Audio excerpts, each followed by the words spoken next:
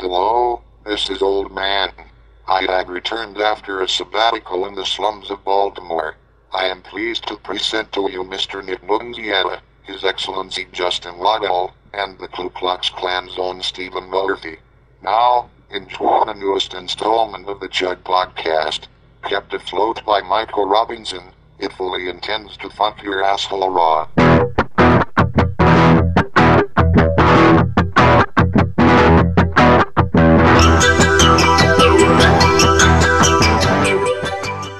Hello, this is Anderson off the boards, and I had a quick question for you guys.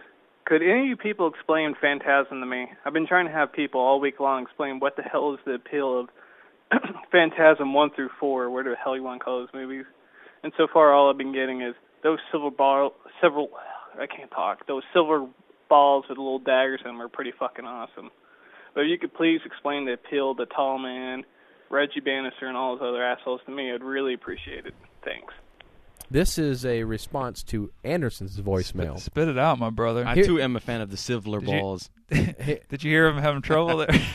Hey, come on. Whenever you Grace, when you don't you get starstruck? Explain the sliver. Don't you get starstruck though when you're? Oh, why are you making fun of our only listener? Okay, here's the deal. Well, we have proof that there are more, but that's a great question. Yeah, I mean, it is a very I'm glad good that he the brought great up thing Phantasm. is. We just allow us to tell you why Phantasm's great. The silver balls are indeed brilliant, but here's the thing.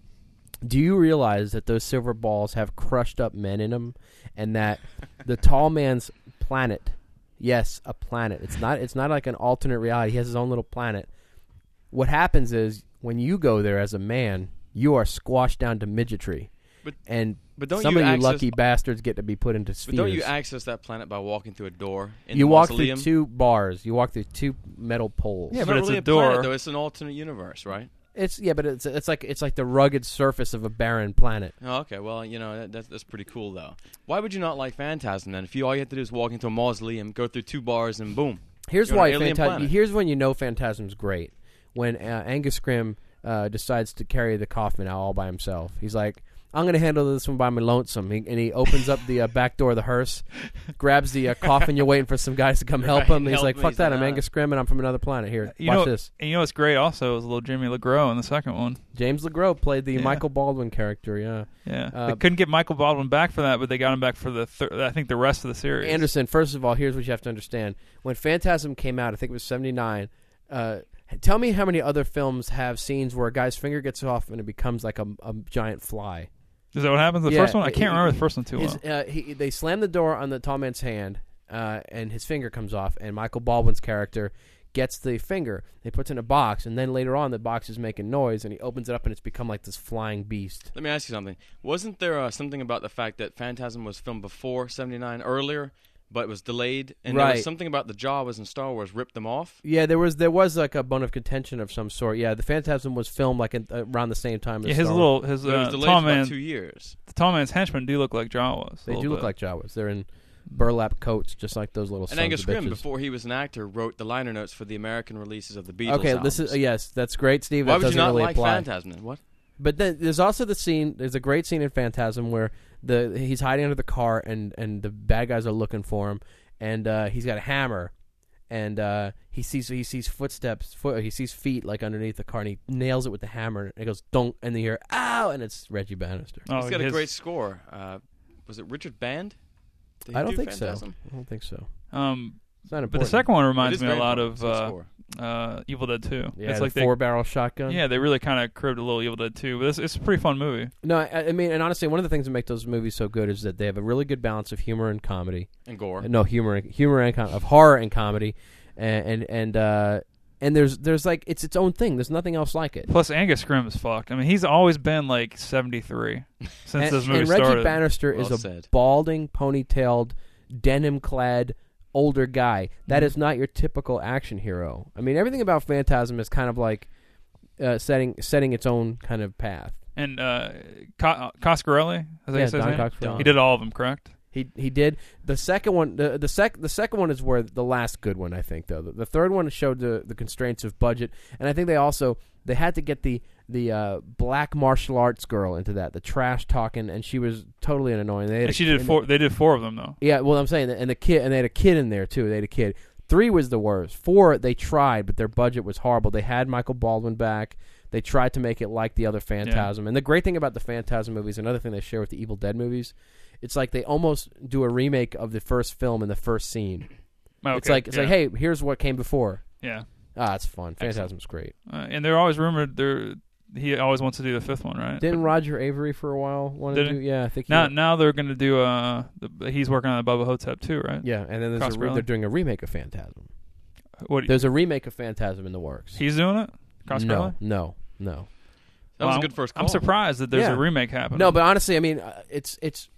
I guess a lot of it has to do with how you came up. Like if you were like our age when the Phantasm came up, it was the only thing of its kind. And I remember my mom showed that movie to me. Yeah, it was like really notorious. Both of my parents it was like this kind of this subversive movie they wanted to show me. It's funny though, if you watch it now, it's such a 70s flick. Steve was saying it was on the shelves for a while, but I mean, they're rocking some sweet bell bottoms in that movie. I mean, they're you know what I'm saying, they got some crazy and the tunes facial they hair. Play, isn't there a scene where Bannister and some other kids sitting on the porch well, playing the older brother, right? But that's the song I think that the Bannister wrote. Yeah, is it the beginning? And he was an ice cream man, and that's also not something you see in an action. A rock and roll ice cream man. Does that start out like a little the first one, a little Sex in the Cemetery? Isn't that how the first one starts? It might. Mayhap. Because that's always a good way to start a movie. So let me ask you, because he was an ice cream man, and he was a guitarist. All the way to good start of Friday night. That's Yeah. He was an ice cream man and a guitarist. Was he serving out some Rocky Road? Okay, this next caller. Hello, Chud. This is Nick from Los Angeles. I'm calling to leave you guys a voicemail question because apparently you guys are getting fully interactive, which is a good thing. It promotes harmony between people. My question for you is this. What do you guys think about the craziness with the Transformers? I'm talking about with Michael Bay, who you guys know is directing the thing, making all the adjustments to the franchise. Now, me, I'm not a Transformers fan, but I'm excited to see giant robots battle each other. But apparently a lot of people aren't excited about robots battling each other because they made them look different than they were in, like, 1982. So anyways, that's my question. Love the site. And I don't know why everybody hates Devin because I think he's pretty cool, and I think he's a good writer. All right? Have a good day. Bye-bye. Sounds like a fantastic. All right. You have a good name, Nick. You fucking Nick. Nick from L.A., though. He's the only one in L.A. Well, that will be easy to track him down, right? You sure it wasn't Devin? It sounded like this Devin, guy because he likes himself. Yeah. And that Devin guy, he's fucking great. I think if he said he likes to see robots battling each other. Mm-hmm. He can go run. I don't know if they have it on DVD yet, but a little movie called Robot Jocks. It is on DVD. It says a warm up. I think it's very cheap on DVD. You think? Yeah. Dude, was it cheap before DVD? Did you was see that invented? in theaters like I did? I saw it on cable. Oh, you're a piece of shit. Who was in that? You know that. There was one. You know that guy, one the dark haired dude. What is his name? Do you name? know Micah? Off screen, Micah. He was like he's like an Alien Nation TV show. Garrett Grant. Oh, you talking about? Wait, the guy from Alien Nation? I think so. I know. Do you remember Micah? No. Oh, thank you for getting around from out of your seat to say no. No, I don't remember Alienation. The Alienation star of the Alienation TV show was a really bad actor. But I think he's in Robot Jocks. Am I wrong? Maybe. Yeah, that was Gary Graham. No, Garrett. Yeah, he was in the TV show. Yeah, I was right then. It was Gary Graham. Maybe. I'm at the IMDb. Anyway, Robot Jocks. Yeah, we're not going to use it. IMDb. Robot Jocks was a pile of shit. I saw that in the theater. I was so excited. And you remember the name of the film that seemed to use the same footage from Robot Jocks? What? Crash and Burn. Huh. There's a movie called Crash and Burn that came out like about a year later on video, and I think it uses some of the same robot footage. How about we answer this guy's question? Nick can wait. We kind of are. We're taking the long road. The long way around. Yeah. He's asking about Transformers, and honestly, in this day and age, who gives a fuck about the Transformers? Well, first, before we get to Transformers, I'm excited. Hold on. Before we get there, let me take it from Robot Jocks because we're going to mix it with the movie Transamerica, and then that's I think with what's her face. Yeah. Let's talk a little bit about Transamerica. A little Felicity Huffman. Yeah. So no. I think his point is, how can you be a hardcore fanboy of the early Transformers? And how can you really? How do you have the right to be offended by the modern Transformers? No. I kind of agree with him. Was Huffman playing? Was she playing a woman becoming a man, or the other way around? I think she was playing a Decepticon. Oh yeah, she was. She had a Decepticon. You agree with this guy? You don't care? No, I mean I'm excited about the movie just because it's going to be a spectacle. But I like the old Transformers. But there's nothing about the cartoon or the toys or the comic books from back then, which I was very rabid about. Nothing about that lends itself towards hardcore fandom. Well, the Transformers have been dormant for how long? I mean, they're constantly moving. But I mean, they haven't. There's really been no heat on and like cartoons. They or operate to relaunch toys from or a heat whatnot. core. Didn't they try to relaunch a TV show, or at least it's still going on did. now? They did it several times. I mean, It's they still did, going on now. Well, I don't know think. about TV, but they did several waves of comics. Yeah, And they regurgitated the toys. They even did Star Wars Transformers. You remember Chewbacca transforms into a moth? Did G.I. Joe ever team up with Transformers? Yes, there was a 4-issue limited series back in the day, and they had Ratchet and Sparky or whatever those bastards' names. Transformers to me are just not interesting at all. Well, Steve, you hate everything. I don't. I mean, love Michael Bay. They put like $200 million into a movie about robots fighting each other. Bullshit. Tell me you don't like the idea of sitting there, you're eating, you take a Coke out of the refrigerator, and then it grows legs and runs off. That would make your night. That's all it is, and it's going to be great. But why would you get upset about they're not staying true to the Transformers legacy? Because people are purists. Like, for example, like what about when the Bee Gees pretended they were the Beatles for that movie? Sgt. Pepper's? Yeah. It was horrible. But there you go. Getting up in arms about it. I just like to put it in your and bringing it all back home. Remember the time when we were upstairs, I was getting a Coke out of my refrigerator, and it became Andy Gibb. And he ran off and died. But I don't know. I think I'm excited just that Bay's doing. And I'm aware Andy Gibb was not one of the Bee Gees. I'm no idiot. Robin, Maurice, and Barry, the guys were awesome. What a Bee Gees nerd. I don't like it when they tried to relaunch them in the 90s. They did. This time they didn't have 80s. You're starting to beards. scare me. You're really starting to scare me. 80s beards. Yeah, I mean Scatman Crothers didn't do the voice anymore though. Hong Kong Bee Gees. Because he's Asian. Well, he did the voice for Hong I Kong. don't. I guess I don't. To me, it's like if you're really upset about the changes they're making, and let's say you're a 34-year-old man. Yeah. Typing. What's all this typing going on? I think he's on Bang Bus. I think you got some questions to ask. No, but the thing is, I think people are just looking for something to be passionate or rabid about. That's the internet, right there. But so the difference between like Star Wars fandom and even Lord of the Rings fandom and stuff like that is it's because it's got a base that's built on storytelling. The Transformers, it's a retro thing. It's like it started off as Kish, and now all of a sudden people are like really getting adamant about it. And I can only imagine if they do a G.I. Joe film, how people are going to get hugely pissed off if they get a black guy to play one of the Dreadnoks. Are they really going to do a G.I. Joe film? Is there talk? There's always talk. Wow. But let them do it. I mean, again, Transformers movie came out of nowhere. It just Michael Clark Duncan was born to play Roadblock. I think we all agree. As long as they don't touch the Thundercats franchise, I'm cool. I think you just proved you're not. Are you fancy casting the G.I. Joe movie? Yeah, I did. I did accidentally. Because there's only like one guy that's that size. Well, what about Snow Job? Who would play Snow Job? You know what? I think dipping back into the Smuggler's Blues music video, Glenn Frey should play Snow Job. Because I got one person on my mind. Who's that? Felicity Huffman. Do we have another voicemail? Don't you want to? Let's do some more G.I. Joe Dreamcast. Do we really want to do Snake some more Eyes? G.I. Joe Dreamcast? Snake Eyes. Well, you'd have to. I mean, here's what. I'm going to create a G.I. Joe nerd. They would probably say you need to put Jet Li inside of him, inside the mask. Okay, that's not a bad choice. What about Duke? Duke. I think that's Aaron Eckhart. Yeah. Because you have to have Aaron Eckhart as one of your Dreamcasts. What about because Vin Diesel's Snow Job? I don't know any other G.I. Joes. What about Scarlet? Baroness? Scarlet. Oh hell yeah! You can get Scarlett Johansson. Oh, you get nice. the synergy. That way, if somebody forgets their lines, they could still say Scarlett, and she could still be. You'd have to have Avery Brooks for Destro. If someone forgot their lines, if someone forgot their lines, you know who they could call? Little Glenn Frey. What's wrong with Avery Smuggler's Brooks for Blues. Destro? What's wrong with that? First of all, Destro's white.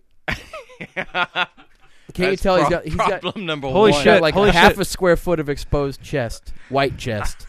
That's a white chest he's showing off with the pendant. Speaking of Glenn Fry, remember Let's Get Harry? Yeah, he was in that. Yeah. Fantastic. Mark Harmon and He had a other great line guys. in that, another cocaine-themed line. He said, "Look at all that blow." When he saw this mountainous, a mountainous portion of cocaine. Look at all that blow. Justin is probably. I love Let's Get Harry. How many people Mark in the Harmon world right now are quoting that film? Mark Harmon. I don't remember who else is in it though. Gary Busey, I believe. Yeah, that sounds right. Yeah. They went and got Harry. Hope we answered your question, Nick.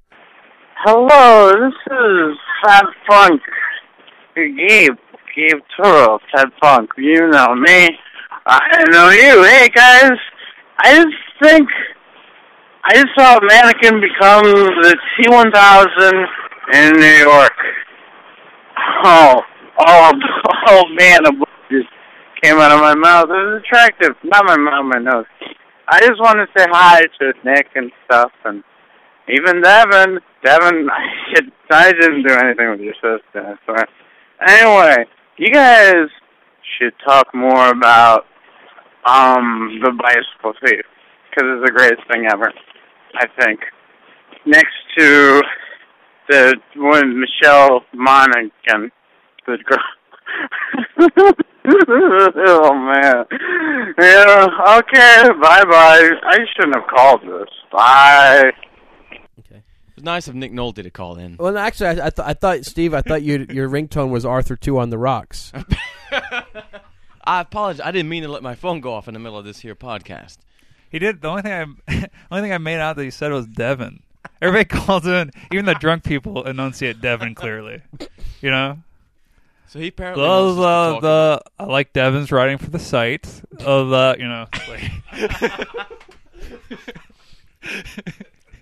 hope this guy's still alive. Oh man, he sounded like That was Fab Funk. Huh? That was Fab It Funk. was Fab drunk. Was it really? Yeah, that's what he said at the beginning. Fab Funk from the boards. Okay. Yeah, he was Fab Drunk, is that what you said? Yeah, that's what I said. Yeah. He's a big fan of like porn stars. I believe on the board. He's always talking about porn stars. He kind of retired from the boards, the Chud Messes boards. So is he on some island now? He retired from the boards. He retarded on the podcast. Yeah.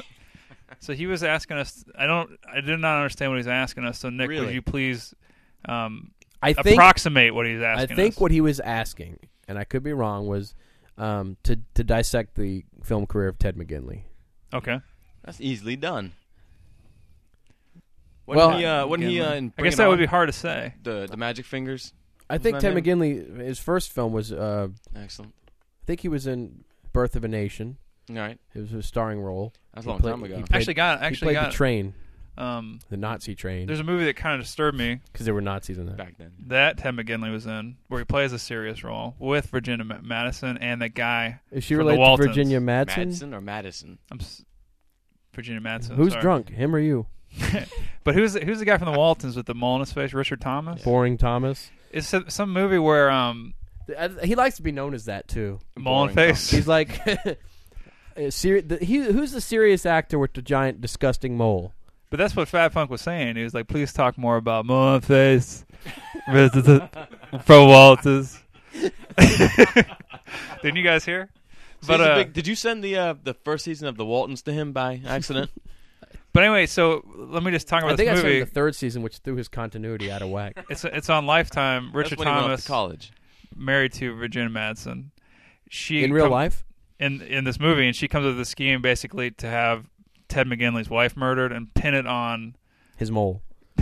Why do you know so much about Richard 'Cause Thomas movies? I've seen this movie on Lifetime. It's not a bad film. I can't remember the name of it. Why do but you stop on if Lifetime? Fab You're Funk, flipping through the channels if and Fab you get to Funk Lifetime. could Why call do you back stop? in and let us know the name of the movie. Why do you stop on Lifetime? I don't understand. Actually, Micah might be looking it up right now.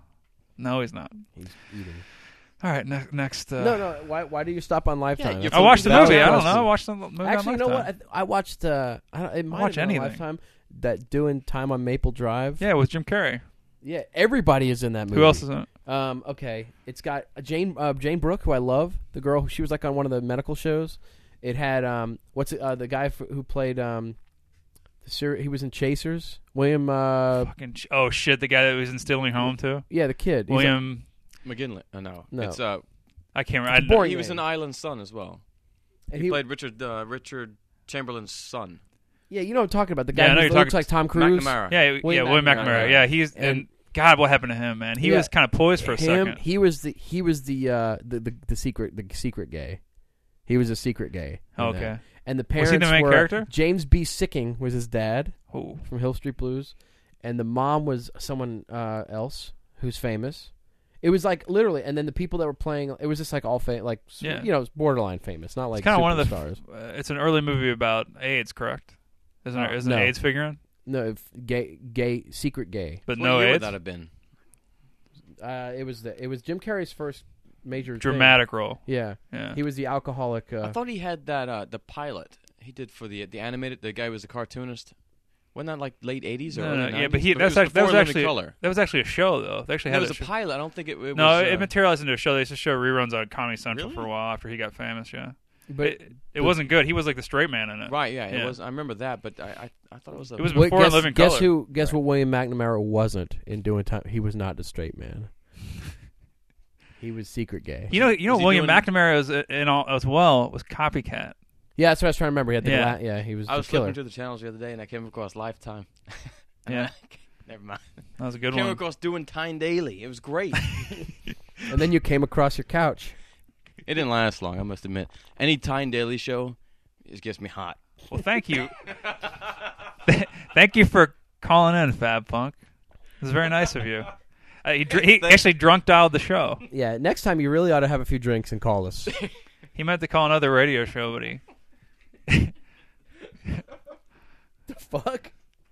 Yes, I was just curious as to why Devin hates Kevin Smith so much, and also why some of you guys don't think Brian De Palma is a hack. All right, bye. Well, I'm very surprised that one of the voicemails addressed Devin. Yeah, that really happens. You might want to have Devin on the show more, apparently. Nick. Or Micah. I'm sorry, Micah is the producer. You might want to have a secret guest next show. Job, right? Get on it. That's a lofty guest request. Well, let's see. Let's see. This guy must listen to the show a lot. Calling in to ask Devin a question about why he doesn't like Devin Smith. He wasn't asking Devin a question. He was He's asking you why Devin doesn't like Kevin Smith? He was asking us to address the issue. Why does Devin hate Kevin Smith? So we're supposed to read Devin's mind as to why he hates Kevin we are Smith. to provide our insight. That's funny because I was going to ask on this guy. I was going to say, why does Devin's brother Derek like Kevin Smith? Isn't it Devin's brother? Yeah. Derek? Yeah. Does he like Kevin Smith? That's why I'm going to have to ask this guy. So, Justin, first of all, why do you think Devin doesn't like Kevin Smith?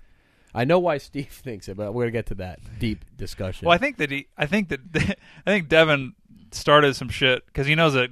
I mean, I don't know. Devin probably likes the fact that Kevin Smith responds to people on the internet, and so he makes his reviews fiery to get some good content up on the site because he knows Kevin Smith will answer back. Speaking of, doing time on Maple Drive, fiery William McNamara. Because Kevin Smith, that's one criticism I think you can have of Kevin Smith is he actually tries to fight everybody back that is ever critical of him, and that's just you should just shut up, Yeah. Just don't do that. William McNamara fired his agent after that because he read it wrong. I thought it was doing Tim on Maple Drive. Are you sure his agent didn't fire him? I mean, he is William McNamara, and then he hired William Mappa.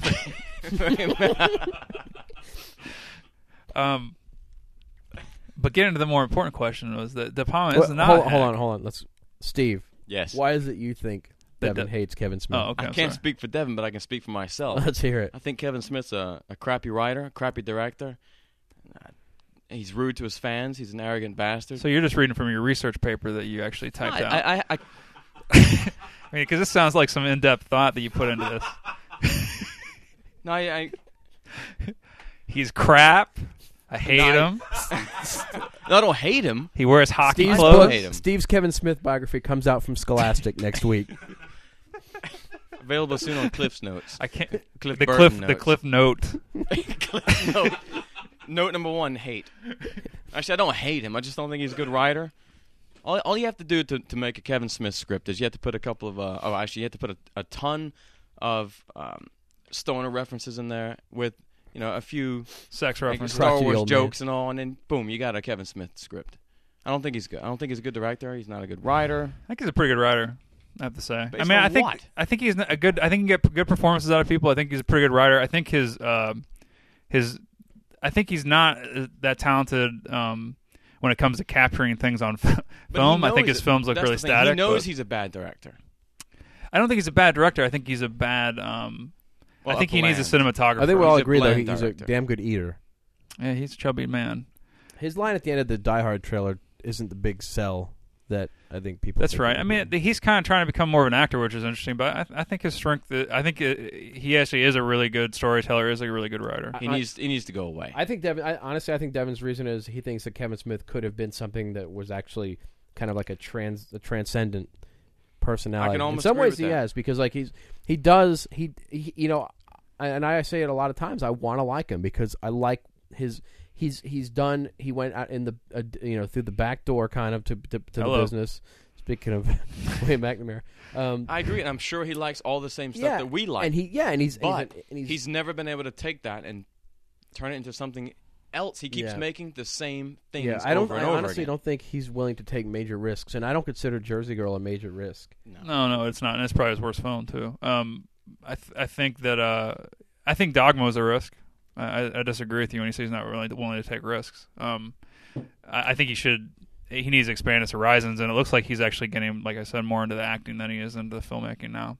He's doing like a slasher movie next, but it's like but you read about it. Yeah, so it's like a weird political thing. I guess it's not a slasher; it's a horror film. But he's not a bad actor. I just don't. He's entertaining. He's not funny. A good comic relief guy though for like a straight movie. Yeah, Just like I William think he is McNamara. okay comic relief. That's all he gets to do. All right, so we think Devin has his reasons, and they may be founded. I just know that I don't like him because I've been around him a few times, and he just exudes arrogance when he does not deserve it.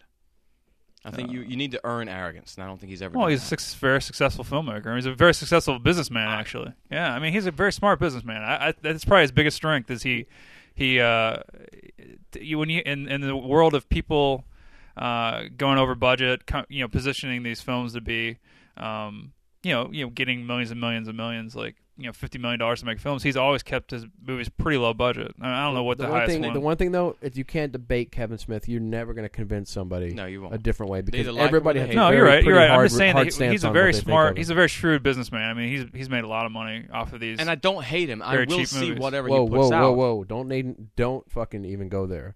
What? Don't talk about that. I got a comic book about that villain, shrewd businessman. Fucking half man. And what about shrew, De Palma? all- Let's get to De Palma. all real accountant. What? Let's get to his. Is De De Palma Palma is a worth it? hack.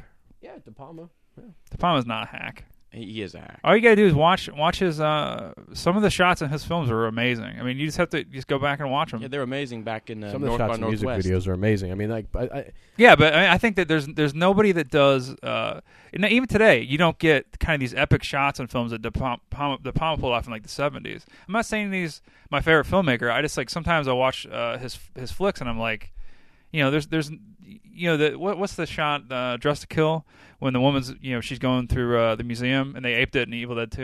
Mm-hmm. I mean, there's people that filmmakers really don't go for those shots anymore. I think some are kind of trying, But here's the thing about De Palma. It seems like nowadays he's just like, okay, how do I add my signature? Like, I need to De Palma this up a little bit. Maybe. I mean, he's Snake Eyes, the overhead shot that went like through all the hotel rooms or whatever.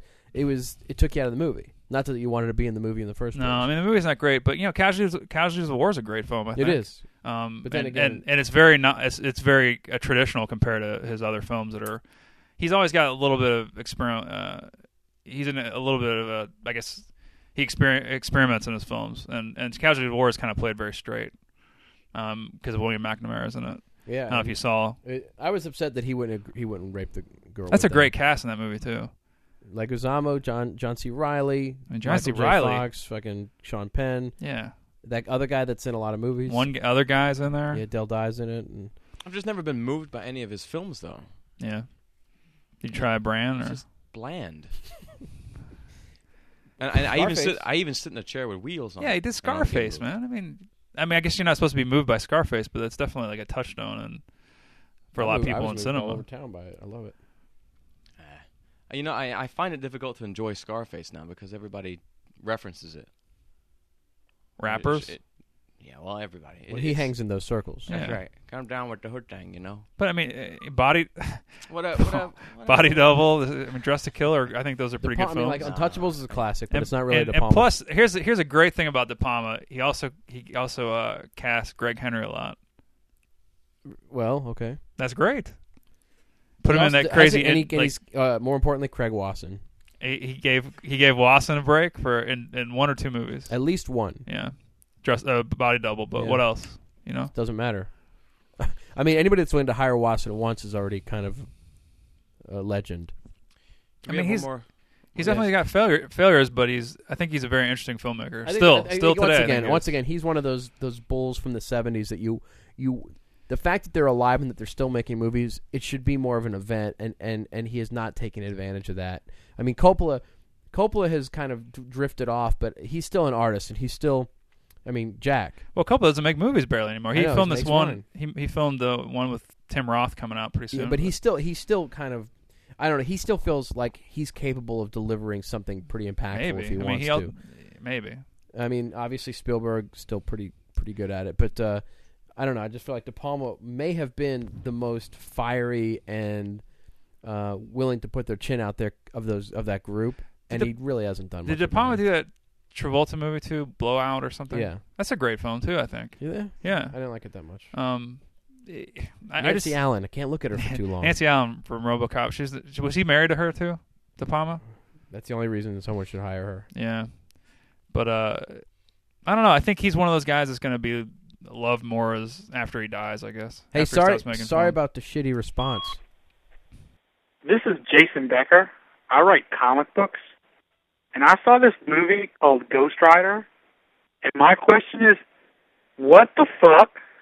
How can a film that is so inept on every possible level in that fashion not only get made, but be released, and then have people watch it, and then a guy calls me an asshole because I said it was the worst movie I had ever seen in a theater? And dude, I saw Blood Rain in the theater. The fucking movie is just so poorly constructed from every conceivable angle. I mean, every part of production, right down to the script. What the fuck? Can you please explain this to me, because it's hurting my soul because I don't understand it. Thank you very much. Goodbye.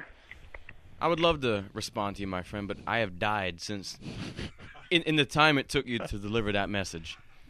I wish Fab Punk would have talked like that. Here's the thing, though. It's question. almost Shatnerian. It would have been. It's an almost Shatnerian easier delivery to but understand. It's too many pauses. Well, we should call it as the Chud voicemail lose readers line. Indeed. Because all we do is rip them. Yeah, it's really good. It's really good. The guy had a serious, important question, and he writes comic books. Now, that's true. I was kind of. But does his comic books have periods after every word? Depends on if there's menstrual issues. See, that's gross. That's fucking gross. Does he write for the Crimson Dynamo? No, look, I like how you were grossed out and then you contributed. Ghost Rider was a hit. He was correct about that. You know, I did not see it, so I have no comment on this. I didn't see it. Really. I mean, I will comment because I'm an asshole, but I mean, obviously, the reason it was released was because there were deals made, and it was Sam Elliott. A lot of money was. They were surprised. That's it was not. it. That is not the motivator for films being released theatrically. It's the only reason I would want to see. It was a surprise hit, though. They shelved it for a long time. They didn't think it was going to do much, and it was a surprise hit for them. I think it was overheard it in a studio exec meeting. I'm sorry, we have to go straight to video in this. Wait. Do they have Sam Elliott? Oh shit! Theatrical. Here we come. 2,000 screens, please, for Mr. Elliott's Justin, mustache. It was a surprise hit because nothing else was released for about 4 weeks. You can't say that's the thing. You can't say that because there's stuff that. I mean, who knows why things are hits or why not? I mean, You can't. Is it any movie you release when nothing was really released for is always going to be a hit? No. I mean, it's Ghost Rider. It's fucking about a flaming skull on a motorbike. And how's that a hit? It's a flaming skull on a man on a motorbike. Because there's I would love Ghost Rider for just a skull on the seat. Who thought this was interesting to start with? That's what I'm talking about. It's like Transformers. Who cares? Even the comics not that exciting. Why is it such an interesting story that Steve, it has? It's not, but it's a huge hit. Can you please pinpoint the date when your childhood died? I like to. You have fucking cobwebs in your vagina. You're fucking little Steve dust motes. What are you talking about? I liked Transformers as a kid, but I don't give a damn about it for a film. Ghost Rider. I never read it. Didn't care. Yeah. Well, so why? Nicolas Cage, I guess, can still pull some box office every once in a while. I guess. So the I don't know how to explain the success of that movie. I mean, it's supposed to be horrible. Is to blame then, apparently. Well, the public likes to go to the That's movies how sometimes. You do a Shatner at delivery. They like to go to the movies sometimes. They don't like to go see Grindhouse, but they like to see Ghost Rider. Ghost Rider is wholesome family entertainment. That's why, Jason. That's why everyone saw it, because it's wholesome family entertainment. Whenever they were making you saw the footage for 300. Did you think it was going to make 200 million? No, I did not. No, you can't predict why people want to go see films. So. That was a surprise hit for me. Yeah, I thought people would go see it, but I mean, I guess even Sin City was. They advertised it during football. Of course, it's going to do well. Yeah. Anyway, I don't know. I mean, what's the guy's question? He had the longest question I've ever heard in my life. Well, you should hear more questions. We have to explain why Ghost Rider was a hit, even though it was apparently the worst film this guy had ever asked seen. that. I think he just doesn't understand what's become of the world. He's mad that it was a hit and that people like it. Yeah, he's like, if for all the comic book properties and for all the few that get the big money to be made, why the hell was that the one that did it? I mean, that's a valid question. Some guy called him an asshole for liking it, for disliking it. Well, how much did it cost? It cost 140, 20, 30? Cost a lot. 120 to 150. But this guy probably has a movie that he likes that's complete shit that he probably defends a little bit. Yeah, but so you get to empathize. You gotta feel bad for the guy that called you an asshole. You know what? Ghost Rider is the kind of movie that people shouldn't see in the theater. They should see it on video and say, "Hey, it's not as bad as I thought," or because that's the kind of movie it looks like to me. I didn't see it, but it looks to me like something that you don't go out, you don't pay to see, you don't want to see. But if you see like a clip of it on, I think a lot of people did want to see it. No, they didn't want to. They didn't. How did they go? They were coerced by subliminal advertisement. This is the tall man. One of the other benefits of Phantasm. Oh, Micah has something to say. Yeah, I mean, it came out in February, and when you release a special effects movie, new at that point, when people have been looking at holiday shit for months and the dregs of January, they're going to go. It's like the first big thing of the year. Micah's book, Ghost Rider and Me, coming soon from Scholastic. But Books. the movie's not supposed to be that good. So then, how's it doing well every weekend since it's open? That kind of thing, it must have good word of mouth. No, I think it made most of its money like in the first couple of weeks. I mean, it's been performing okay. Don't get me wrong, but I mean, it opened at what 50, 67, whatever. It's like at 114 now. So it's I think it's done more than that. I think it's more than that, yeah. No. Well, according to I just looked on Box Office, it said 114. So I think it was like 115. That's still too much. Well, but it made most of its money up front. It's been going okay for a little while. I mean, it's a Sony film. It's short enough. It's on like a gazillion screens, so it's going to hang around for a little while. Speaking of making money up front, William McNamara. I didn't see it. We're talking about the no, we didn't. office. No one want to see it. What's up with this? It's because What's up with this Mark Steven Johnson guy? He did Simon Birch, Daredevil, and this. I mean, that is just a toilet roll of a resume there. And he wants more comic book films. That's the great. He's going to do Preacher for HBO. Yeah. Holy fists! You know what? The to answer Jason's question, us four gentlemen who know what we're talking about. Who are talented men. None of us have seen Ghost Rider. We didn't go. So that should explain why. But I'll confess this. I kind of regret that I didn't see it. And I regret that you didn't fucking go with me. Well, I have. You would have gone with me, right? I would not have gone with you. Why? Because it's Ghost Rider. I can't watch another Peter Fonda role. I hate him. I hate him. I can't either. But if you can't go Peter like Fonda, at fucking 10 o'clock at night with if me you're on a Tuesday night, you can't go see Ghost Rider. You should get lost in one of the fat roles of what's her face, Jennifer Hudson.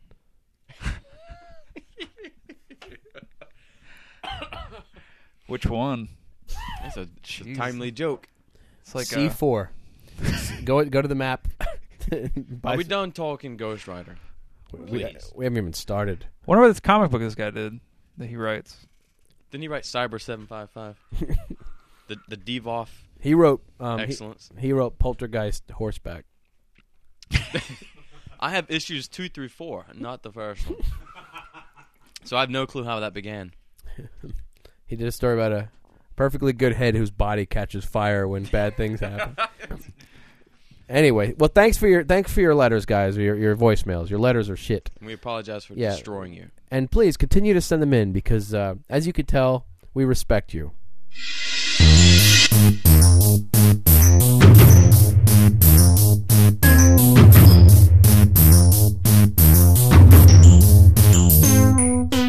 Hello, this is Old Man. The film Hot Fuzz is the latest from Edgar Wright, Simon Pegg, and Nick Frost. It is nothing less than brilliant. I enjoyed this film more than the cocksuckings of Old Lady. And now the first half of the discussion between the creators and stars of Hot Fuzz and Chud podcasts Nick Munziela and Andrew Sweeney. I must now excuse myself. I have to stroke myself into a wrinkled and bloody frenzy. Were you somewhere else? I was in Atlanta. Oh, okay. Parody in Atlanta. Oh, okay. I know what you mean. We went past that bar earlier on. Huh? Yeah, we did. We drove Charlie G's or Charlie Q's or whatever it's called. No, I'm stuck here. This is my place.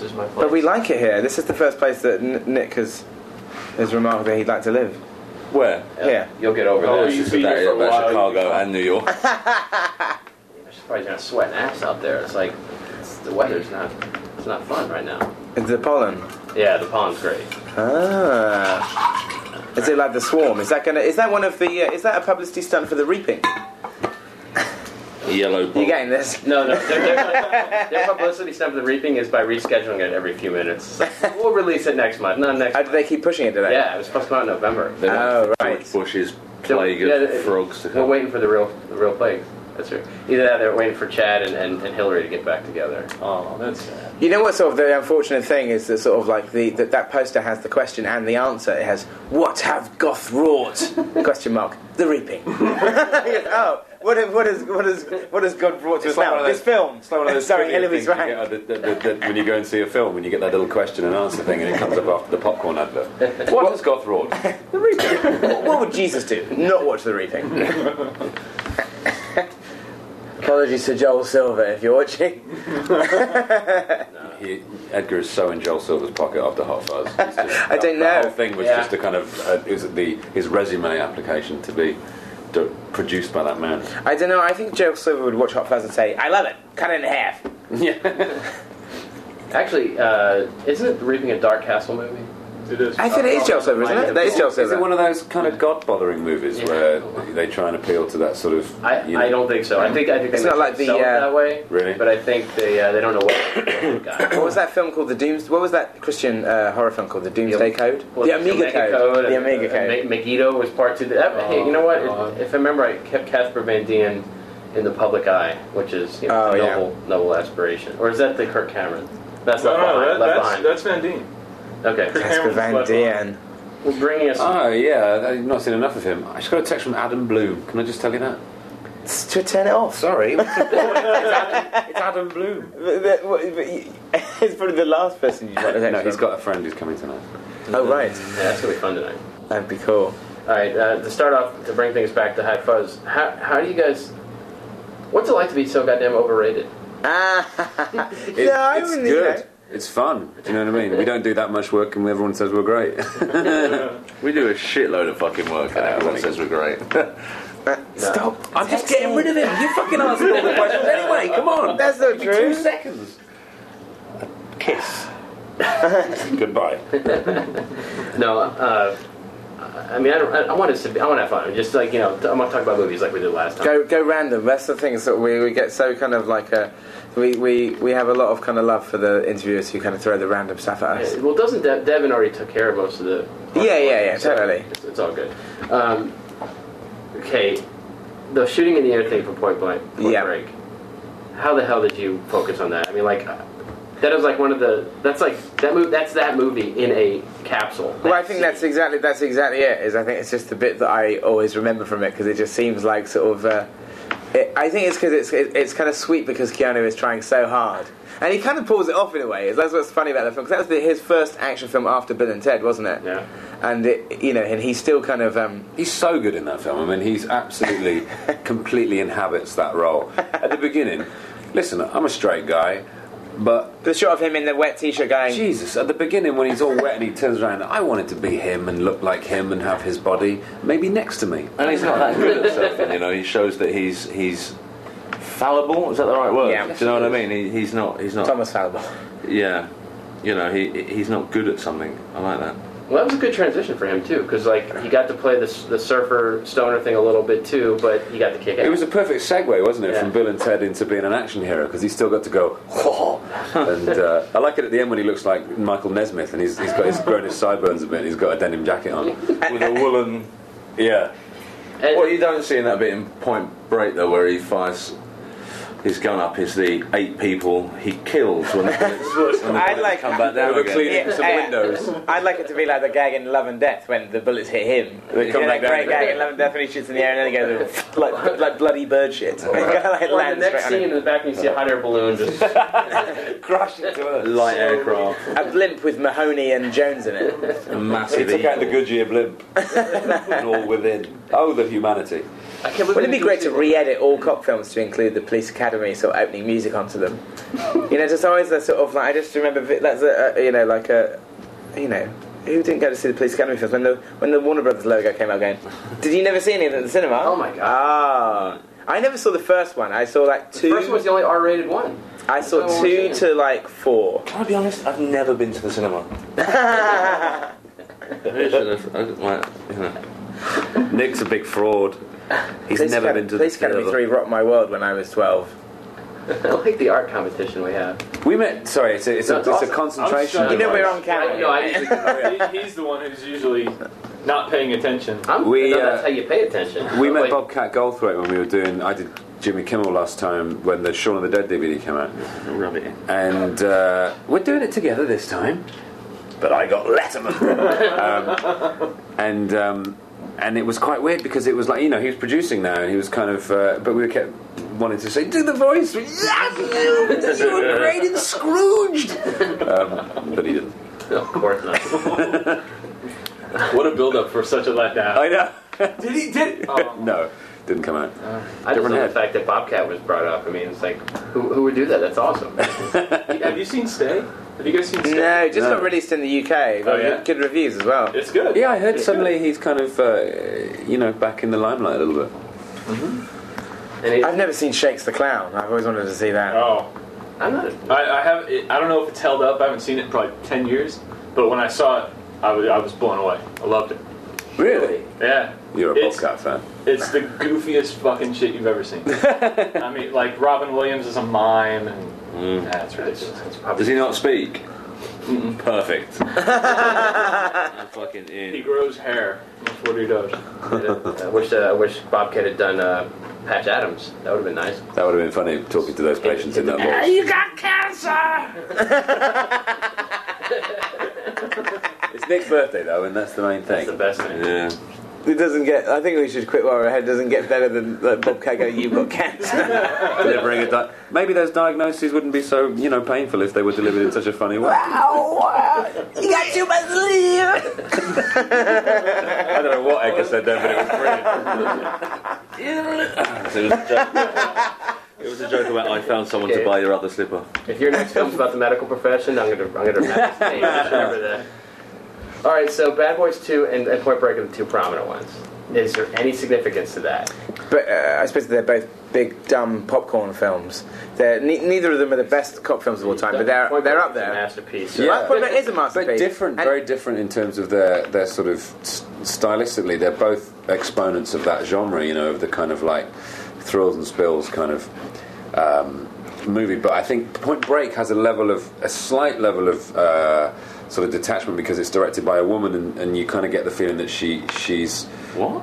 Slightly not critical of the genre, but she's she's flagging at all the interesting points, whereas Michael Bay's just having loads of fun. Do you know what I mean? And so they're 2 very different animals, but they occupy the same cage. You do Near Dark and Point Break, you could retire.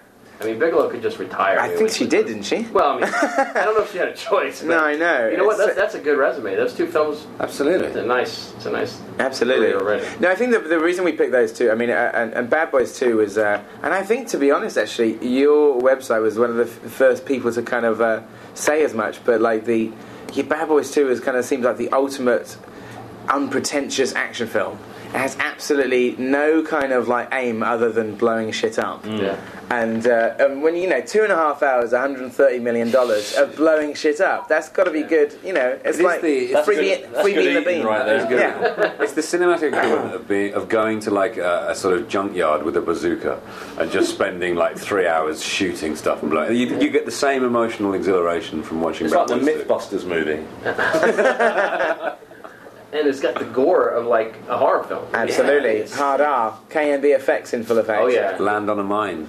That scene, yeah. And I can't believe the thing with the cadavers coming out of the car. Perfect. For the fucking ease. How do you do that? How does that? Did the studio just like go to sleep? That's insane. I don't know. Martin Lawrence all loved up. That's hilarious. What's your favourite scene, Nick? The rats fucking. And then Martin Lawrence is frightened of the rats fucking too. See the man that says of his motherfucking balls?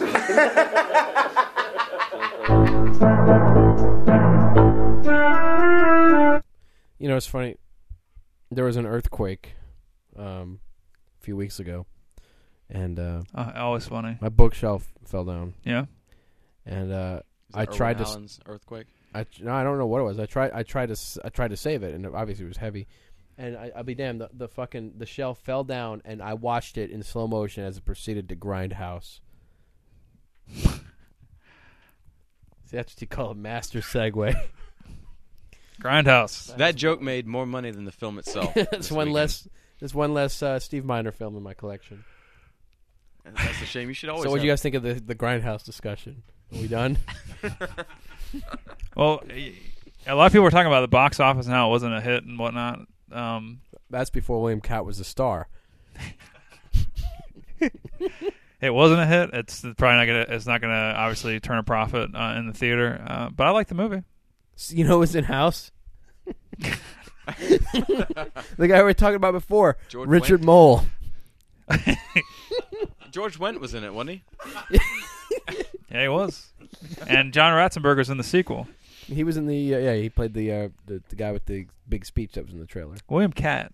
Kay Lenz was the woman. There's a guy that could use a career resurgence. William Catt. Billy Catt.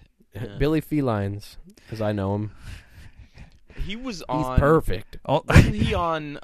Only One Life. That guy. Was he on Ironsides? The new Ironsides? Because his mother played. What did he just say to He her? has a mother? No, hold on. He has a mother? His. Did he say was he old Ironsides? No, he was on the new Ironsides. William Catt show. came from a litter. Right. William Catt. I think it was Ironsides, or it was Perry Mason. It was Perry Mason. He was on the new Perry Mason show because his mother played Perry Mason's assistant on the old 60s. Who's his mother? I don't remember. Other than Mrs. Catt. Barbara Catt. Chill. I don't know. You hear that William Catt had a little operation, right? No, what do you have? Cataracts? Catwoman. Transamerica. CAT scan. Little Transamerica joke. Cataracts. Cataracts. He's a Catwoman. He's Catwoman now. Catmandu. You know what I'm saying? All right, what the hell are we talking about here? You're lying.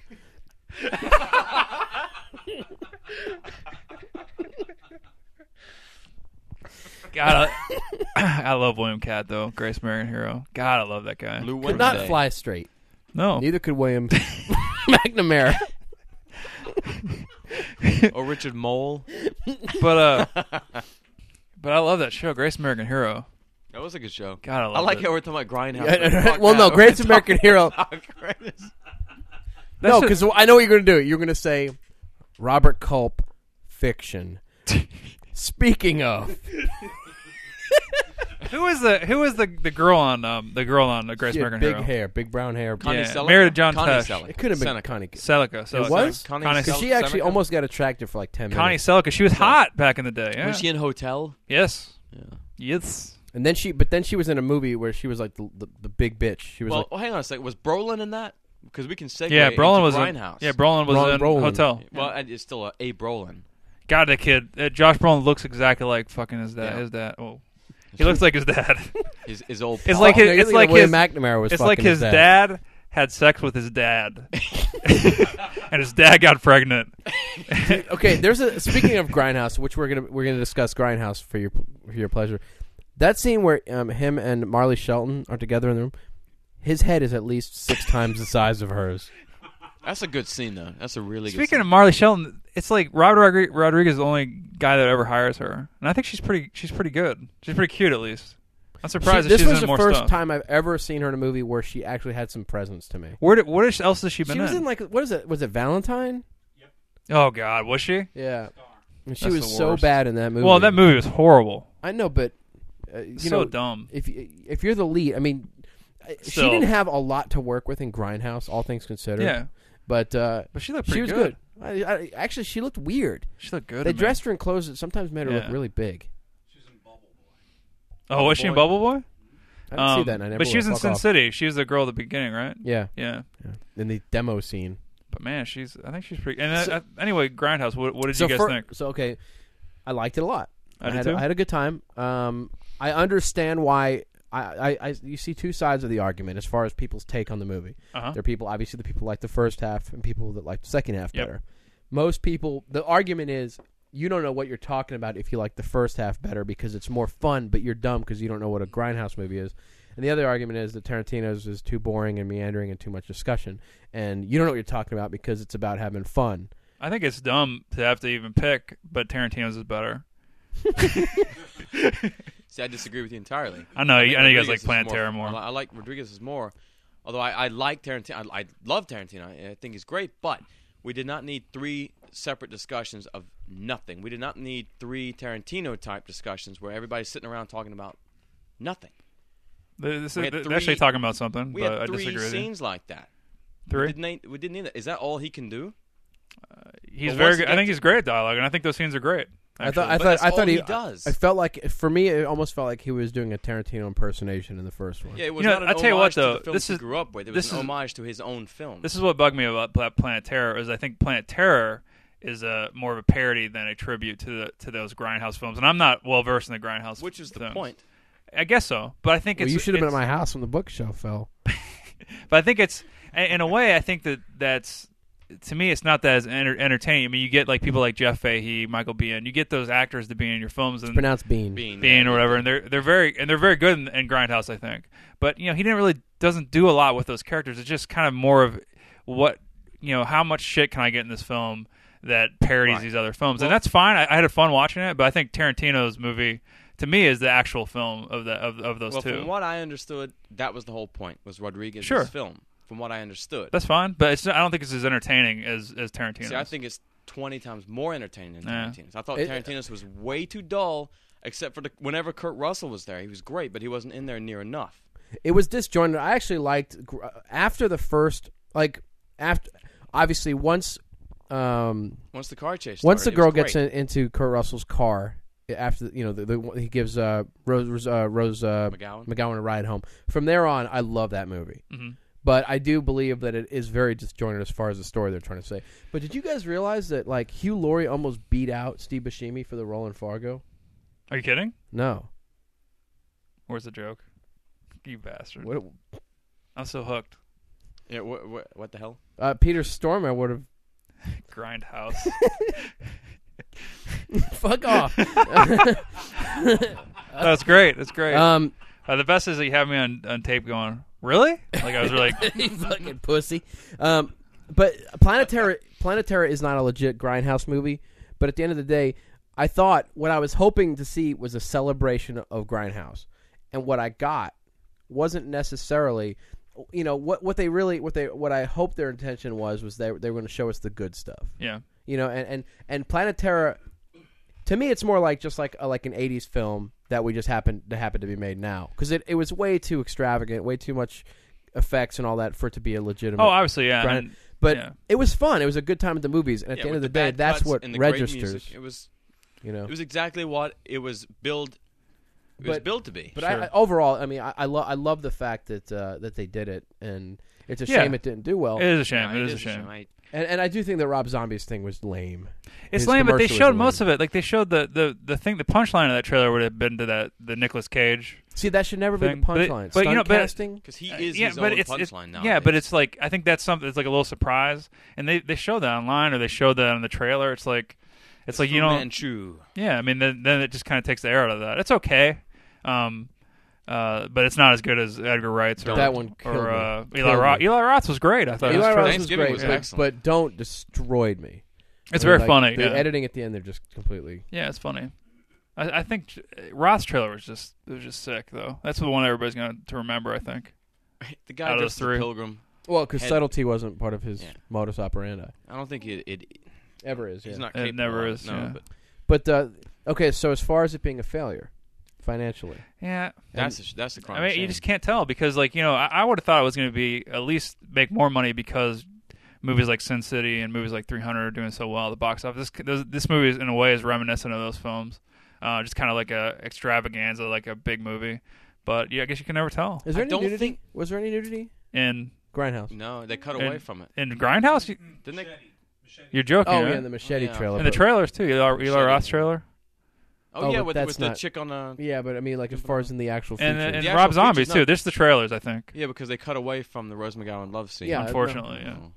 Because that's the one thing is, I mean, if you want to, the TNA and the violence are the two of the major selling points, and there really wasn't TNA. I mean, No. it almost seemed like the directors, both of them, hired a bunch of girls that they wanted to work with and be around, and girls that like almost like just for the ensemble and having there, but they weren't able to really use that tool. I mean, that's a major tool, and if this film is already kind of.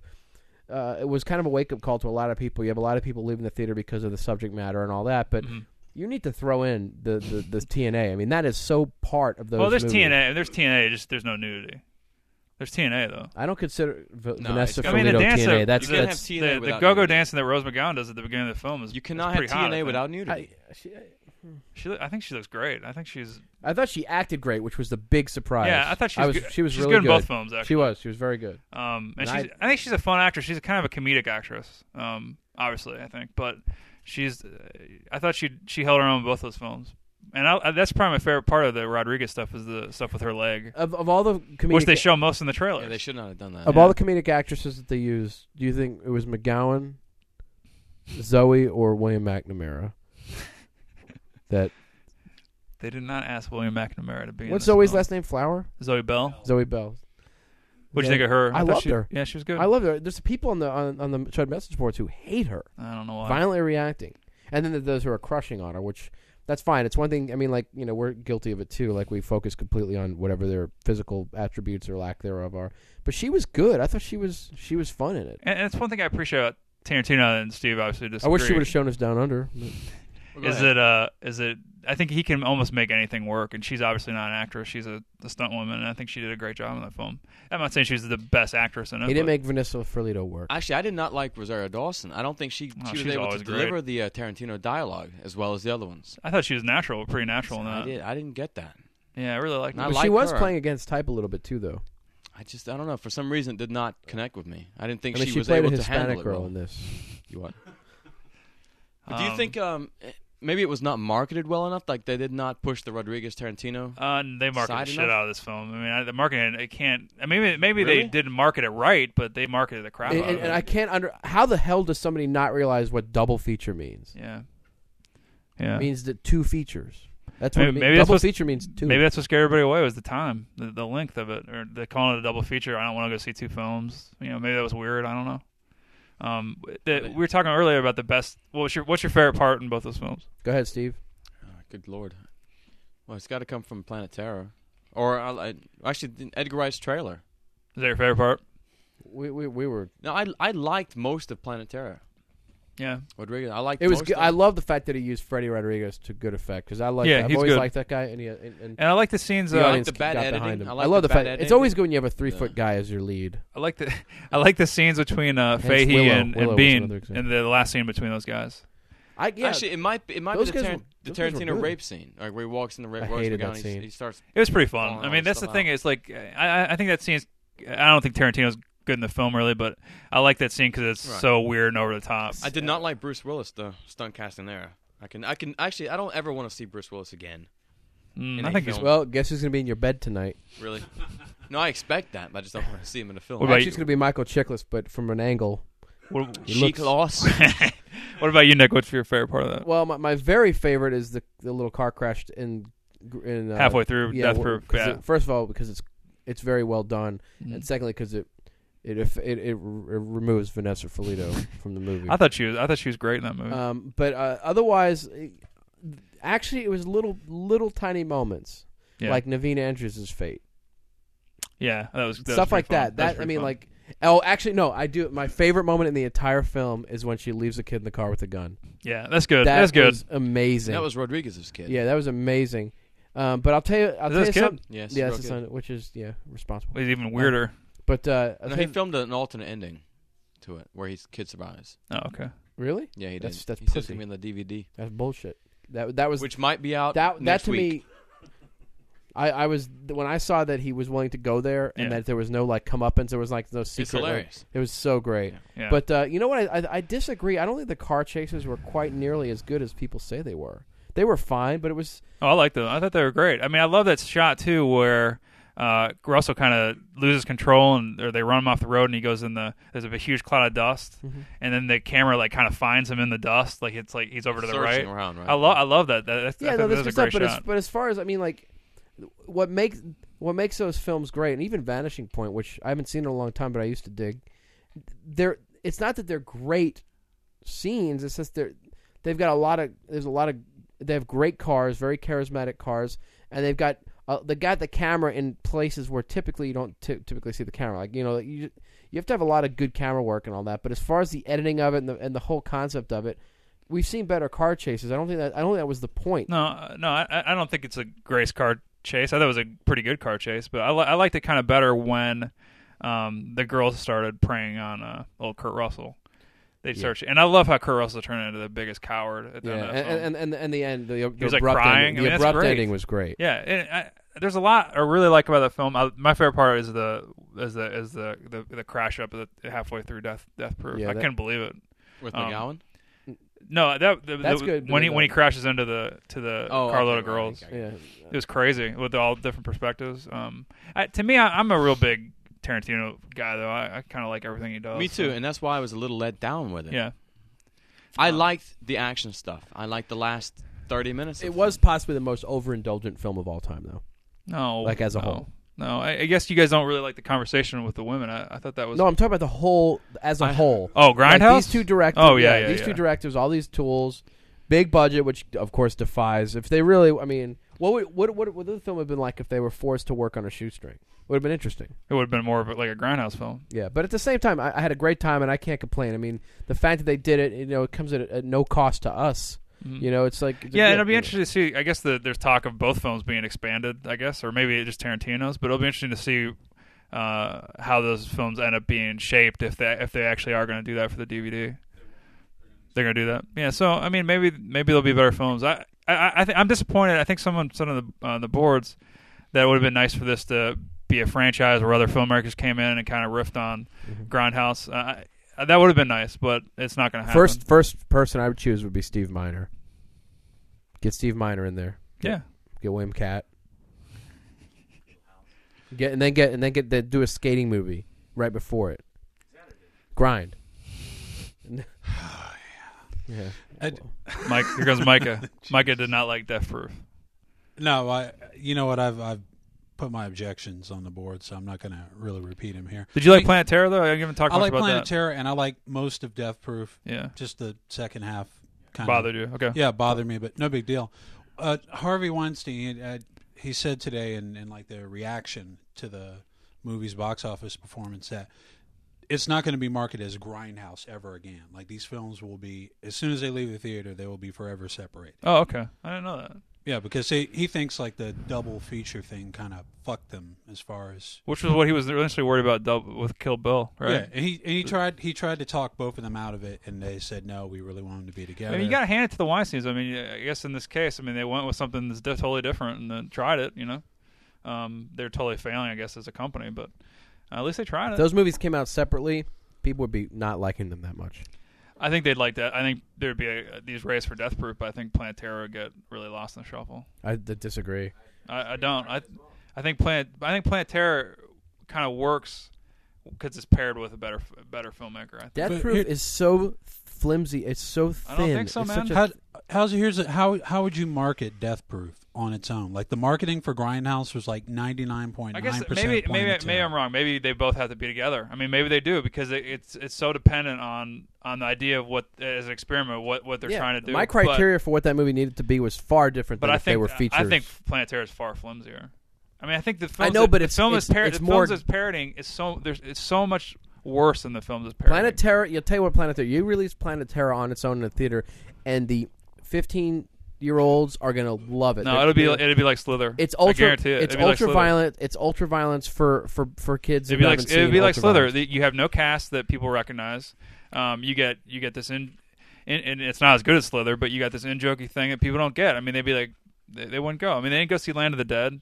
They wouldn't go see Planet Terror on its own. They won't go see Planet Terror with Death Proof combined. I mean, there's no way they would go see. There's no way to make that. I think in a successful film. There's no way they would go see Death Proof if they would not see Planet Terror. There's flat out no way. I disagree. Tarantino's got more of a building Planet audience. Terror has more going on in it. Wait. Which made more money? First of all, which made more money, Slither or Grindhouse? Has Grindhouse. Okay. But you're right. I mean, Rodriguez actually does have a track record. I just think that I think they could. I don't know. You're right. Maybe they both. He has a track even record? apart, they'd be. Check his arms. What?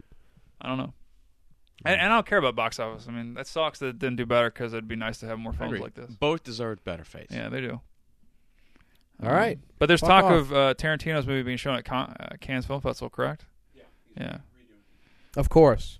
So if the film would have been a huge hit, maybe people would have rested on their laurels and accepted it. But now they have to place blame or think that the reason that it wasn't a huge hit was because of the reason it was named or the reason there's it talk was of edited. That's bullshit. It is bullshit. But there was talk of he was going to do that before it came out anyway. His style was cramped because he had to cut it down to fit into the double. That's the thing. I mean, the guy needs to edit himself. I mean, Kill Bill shouldn't have been two movies. He didn't need 3 conversations. Kill Bill was which great, were I think. essentially the same thing. I love Kill Bill. They should have just been fingering each other the whole time. Entirely agree. All you have to do is whenever you've got four pretty ladies on screen, just have them The 3 and then Vanessa Ferlito. Yeah, okay. 3 and a bit. 3 and a coos. Cut. I can't. Perfect place to cut. Yeah. 3 and a coos turn. Dun, dun, dun, dun. Hello, this is Old Man. You begged for a more hot fuzz discussion and now you have it. Now stop begging or I'll give you something to beg for. Your life. I have fully developed leg muscles and the ability to kick and kick and kick all night long. Imagine yourself after 7 hours of continuous kicking. Think of the wetness. Think of your sore heart. Think of calmer times when all you had to worry about was pulling out of run time. Mr. Robinson has joined the Chud podcast group for this second half and I hope you are entertained. I have to go now. I have important plans involving a dolphin. Yeah. But this movie is filled with guys. It's like people that you don't... It's almost like you guys are reminding people about all these great people that typically get pigeonholed, and you get to have fun with them. Yeah, I think so. I think that was the fun sort of casting it, particularly, it's such a huge ensemble. There's like 50 speaking parts. And we kind of had a little logic to it that all of the police service would be played by the more comedic actors, and all of the villagers to be played by the real heavyweight thespians. And certainly, like, a lot of them, it's no coincidence that a lot of them have played, like, baddies in Hollywood genre films, And also they're actors that we wanted to see again, that maybe we hadn't seen, like, in films, or certainly in British films. So, like, great to kind of get, like, Timothy Dalton, Billy Whitelaw, Edward Woodward, Stuart Wilson, who I fucking love, sort of like, it was like a dream ensemble. And Belloc. And Belloc. Let us not forget. That was quite just... I mean, for me, we're all fans of Raiders, but to be sharing screen time with him and chatting with him in the, when we were resting between shots about Raiders, and you said about... Oh, I said after I've been waiting to ask him this question for about sort of 5 weeks, and then eventually there was not that I had any time between takes, but the 1 30 seconds I did, I said, Paul, there's always something I've been meaning to ask you. He goes, is it about the fly? And because I was a kid, that scene when the fly goes in, and Pauline Kael apparently wrote in her review about sort of Paul Freeman shows his commitment to the role. I don't know why I'm doing an English accent for Pauline Kael. She's not going to complain. No, she's dead. What? I can't do the New York accent. But Do a dead accent. Goes, Hot Fuzz creators summoned the spirit of Pauline Kael to commune. Pauline, can you hear us? Did you like Hot Fuzz? Don't start fucking with the occult. Oh shit, why'd you pull Gene Siskel back? They get like a ghostly thumbs down. 4 halos down. Apologies. Yeah. But, what was his take? Because it looks, when you're a kid... he didn't even know it was happening. Yeah. Yeah, he didn't even but know. With Laserdisc now and DVD, you can kind of see, it looks like it disappears, flies off the left. Yeah, no, he didn't even know, but he said people ask him about it all the time. I think probably it didn't go in. I think it probably it impacted on the surface. See, I was hoping you were going to say, I've been meaning to ask you all this time, was it really beautiful? Yeah. What was in there? It's beautiful. I said, it's just a hand basher. I told him I had a chance to read the Frank Darabont's Indy 4 script, and I really, really, really liked it, and I had a conversation with Paul about it and told him about it, and I felt so complete. Frank said it's one of the favorite things he's ever written. It's brilliant. It's really funny. It's got everything in. It had everything an indie movie should have. It's got great set pieces. A little infestation moment where there's a lot of something horrible, it's really, really good. I think George Lucas passed no vote because by his criteria it wasn't disappointing enough. Indy's goiter wasn't big enough. That's what chases him down the tunnel now. It's George Lucas's goiter runs down. Oh Christ! This is going to be edited, right? You don't want to be in a new Star Wars anyway. We're just going to make it louder. That man's got power. Simon's just crying about his lost role in Indy 4 now. Long round. Yeah. Round. But but tell me which is your second favorite indie film. Second favourite? I'd go for Temple of Doom. I think they go down. Last Crusade, I think, is Misha's shaking his head. I think Last Crusade is a Jedi-style rehash of the first two. It's got great bits in it, but I Temple of Doom, I remember as a 9-year-old thinking it was amazing, and then sort of saying, "Oh no, but you're not supposed to like that one," and then rewatching it thinking, "No, bits of it are annoying, but it is still incredible." Yeah. It's not that it's annoying; it's just pretty bleak. You can see they were both in a pissy mood when they wrote it, and it's a bit nasty, but it's much better than I think. When something is starting to fade, you always bring in a new character. It's like Poochie on The Simpsons, Scrappy Doo.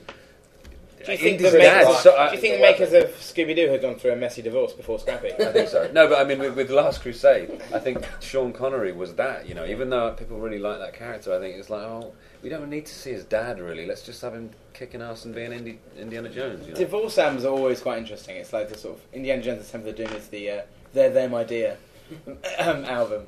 Oh, it's like I'm having a really bad time. Let's write something really racist. It is a bit unapologetically and unforgivably racist, and also misogynistic as well. It's terribly misogynistic. Yeah, it is racist. Kate Capshaw is your foil. Yeah, but you know what? I love it. I don't know, something about, I guess, what was it, 84? I was 12. I mean, that's the right age at that time to see these guys who are drunk with power, not catering to the mainstream a little bit. They did some crazy shit in that movie. Oh yeah, and it's and also like the kind of like one of probably the last films to kind of like use amazing matte paintings and stuff like that. All that kind of aspect to it is great. I actually think Cate Blanchett is good casting for Indy 4. She's great. It's like it seems like perfect casting for the new heroine. Because she looks great in a long pair of trousers. They announced somebody today. That's incredible. Nick had a good point there. She has the legs to pull off the Indiana style woman with very long, thin trousers on. Do you know what I mean? Well, it's like when she was Katharine Hepburn in The Aviator. That's a pointer for. I got this from a lesbian friend of mine, but if you can imagine what a woman looks like in a man's suit, that's a good sign. Actually, not to mention names, but a lesbian crew member on Hot Fuzz. What? hadn't heard of Cate Blanchett, and I said, "What kind of lesbian are you?" Because we said, "Oh, Cate Blanchett's going to be in the film," and she goes, "Who's Cate Blanchett?" I said, "What?" You've got to know that. Yeah, Ray Winston. That's amazing. I was pretty bummed. As much as I want to hate the film, they're really... No, because I love Ray Winston, Yeah. but I want to be in Indiana Jones 4. What's Ray Winston doing? They haven't finished casting yet. He's joined the cast. Yeah. Ray Winston is kind of apparently is Indy's sidekick. Is that right? Is that really Yeah, that's what they say. Yeah. It's going to be more like Marcus Brody. In that case, Indy's his sidekick. Because you put those two guys next to each other, and you I'm look at the the hard daddy guys now. in that group. Can you imagine Ray Winston in Indiana Jones? It's like Scum meets... Well, he's already had a boulder land in his pool, so... Yeah, exactly. No, Ray Winston's going to have a sock full of boulders. No, he's going to nick Indy's sock full of sand. Around there with it. Why don't you nosh off my whip? Tell me what would be awesome if the first scene they kill off Indy and Ray Winston's a star. You know? I know, wouldn't that be amazing? Yeah. Of course, that wouldn't happen. So, hot fuzz. You You guys have made a film? Yeah. Yeah. No, the cool thing is like Shaun of the Dead, and this is something I always gauge people like by Shaun of the Dead. It's like you ask them, like, is this like okay, you're attractive, whatever. But what's your take on this movie? And it used to be like Evil Dead 2, or it used to be like Reanimator or whatever, but now it's Shaun of the Dead. And the cool thing about that movie is that it still has a 100% rate. I have not ever met anybody that doesn't like it. Oh, that's great. And I have a feeling Hot Fuzz takes the same. It does the same thing. It's the same kind of thing. It's sneaky. It's totally. It's like it doesn't have like that one big fucking a pie joke. It's got a bunch of layered stuff. It doesn't have the one. That's what we're missing. And I really wish there was a way that you guys could bottle it up and spread it around like fairy dust, because I don't know what your process is or how you guys do it, and I mean, and not just the writing of it, just the whole. I mean, obviously everybody that's in the movie seems to be a part of something. What do you think this pollen is today? We brought our own gold dust. We brought our comedy sprinkles. Everyone's allergic to it. Yes. I don't know. I suppose you know what. Sorry. Okay. No, it's fine. I was going to say. All I was going to say is that the only thing I can think of is that we put a lot of, without sounding like a hippie, we put a lot of love into what we do and take a lot of care over it. So I don't know if that's it. Exactly what I was going to say as well. TLC. I don't understand why you guys are like the only ones who seem to be getting parodies right these days, because it's not only that you parody things, but you take the source material seriously. Like Shaun of the Dead works, even without the comic beats, as a really good zombie film. Yeah. And it's like, nowadays parodies are just so lazy. And it's a gay romance. Yes. Yeah, and then they just represent scenes, like with Epic Movie or whatever, and it's like, oh yeah, but now it's got toilet humor, Yeah, no, absolutely. I mean, we don't even like to think of them. We don't really. I mean, even though there's lots of riffing in there, sort of parodic beats. Parodian. Let's use that. I'm going to go with parodian. Parodian. But we don't like to think of them as spoofs as such, because what we try and do is make them like funny genre films. That they kind of exactly what you said is that they happen to be. That Shaun of the Dead is a horror film that happens to be funny, or the characters' reactions happen to be funny. Hot Fuzz is about taking kind of like, sort of one genre and just putting it in a different location, and that's kind of the overall game. But all the beats and all the relationships should kind of work, and all of the jokes and even the references is all just gravy, really. You really need your own genre, your own. Well, I think sort of like I like them to be sort of seen as genre films. I mean, people don't really talk about American Werewolf in London as being a spoof as such. It's kind of like a funny horror film. Yeah. Evil Dead 2 isn't really a spoof, Even like Tarantino stuff isn't really a spoof, but he's kind of like he's riffing on things. He's kind of like he's doing not to kind of put ourselves in the same bracket, to not to sound immodest or anything, but like I think probably I would hope that we're more like what Quentin does than the makers of Epic Movie, because exactly Epic Movie is just like those things are just sort of it becomes like an end of year review. It doesn't even fit its own remit of the title. It's like Epic Movie, and then it's kind of got like Borat and Nacho Libre. It doesn't even make any sense. Brilliant. But not to sort of like, but not to say that we don't, But what is interesting is a parallel with those films. To go back to kind of say like the Mel Brooks films, the really great Mel Brooks films are the ones where he's totally affectionate about the subject matter, and there's a lot of love in it. Like Young Frankenstein is amazing because you can tell that he knows those Universal horror films inside out, and he loves them, and it's it's very funny, but it is totally affectionate. And I think that's a similar thing to what we do, is that we wouldn't spend 2 years of our life making something in a genre that we hated. Yeah. It's not about ridicule. It's totally about kind of like a love letter. I think our kind of sort of pitch is somewhere between Young Frankenstein and American Werewolf in London, because in like say with Blazing Saddles, that is a western, but he's slightly more self-reflexive in that he comes out of it to draw attention to it. We kind of never really break out of the genre to draw attention to it. We operate within it all the time, exclusively and faithfully. So I guess that's kind of what I do. Because I was trying to think the other day about parodies and what they were, and you're right. Even though Mel Brooks is really making fun of those films, he clearly really loves them. Maybe not Spaceballs. No, obviously no. There's a point when it stops, when he's started just to pick genres, which we hope not to do. But honestly, there was a time when parody wasn't really a bad word, but it has kind of become one. I think it's a shame. I used the biggest Zucker Brothers fan, and then unfortunately that kind of style has been co-opted by so many people that it will never be fresh again, and it's a shame in a way, because that's kind of like beyond kind of like the first Naked Gun, it starts kind of going sort of all right, when everybody starts doing it, and also then it's sort of just going through the motions of like, I don't think that any of those three guys really kind of thought, what, I'd really like to do a Top Gun spoof. It kind of like, maybe it was the only thing they could get off the ground at that point. Not that Hot Shots doesn't have its high points. So that's the thing. I think sort of like that's what we like doing, is we like just telling stories, and it's got to be about like, if the thing is also with those films is that like they only exist from joke to joke, and if a joke stiffs, then the entire film flatlines.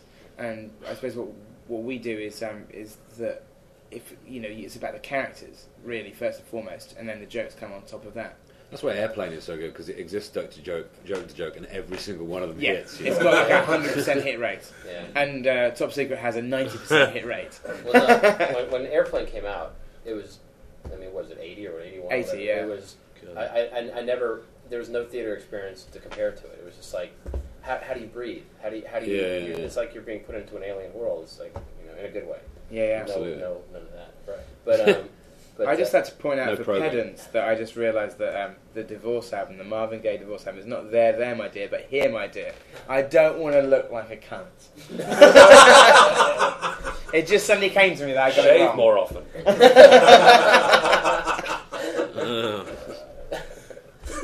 You can talk. Well, they came and signaled us. The colours match the colours. But did you have a TV question? I want to see Nick, are you doing more Danger 50,000? No. Right. No, you know what? It was too dangerous. We did 2 series, and I was hospitalised twice in the second series, and then they were kind of wondering what to do for the third, and there were things like, you get that, what's it called, the vomit comet in Russia and stuff, where they, fuck that, they wanted me to fight a bear, and not again. My heart wasn't in it, to be honest. But I really liked it. That it's one of the favourite things I've ever done, really. Yeah. They with Danger, they rather strangely released the DVD, but made it cost a fortune, didn't they? Yeah, it was £20. And they didn't put any extras on it at all. Apart so from I fucking zombies. went spare and phoned them up and said, look, you got to put all the outtakes on it, at the very least. And they came back to me and said, oh, we've lost the series. So they lost the series. So you'd be amazed actually how much you have to fight to do good DVDs this day. It's all about kind of profit margins and stuff. I even had from somebody who should remain nameless, but about the Hot Fuzz DVD that they we wanted to put as many extras on there as possible, and somebody said, but people don't really like extras. And I was like, what? It was ridiculous. But you think, why would... I mean, you know what? I really like Danger and stuff, but why would you pay $40 for a single DVD with nothing else in it? That's why we made the zombies. We made a sort of Danger 50,000 zombies kind of thing. And it's like an hour and a half. It's a long episode. It's about half an hour long. It's on YouTube, but it was kind of like it was Nick's way of putting something on there that's not just the show. But I think the sales figures bore out their fuck up. Yeah. I think worldwide it's done about 7. And that's it. There you go, right?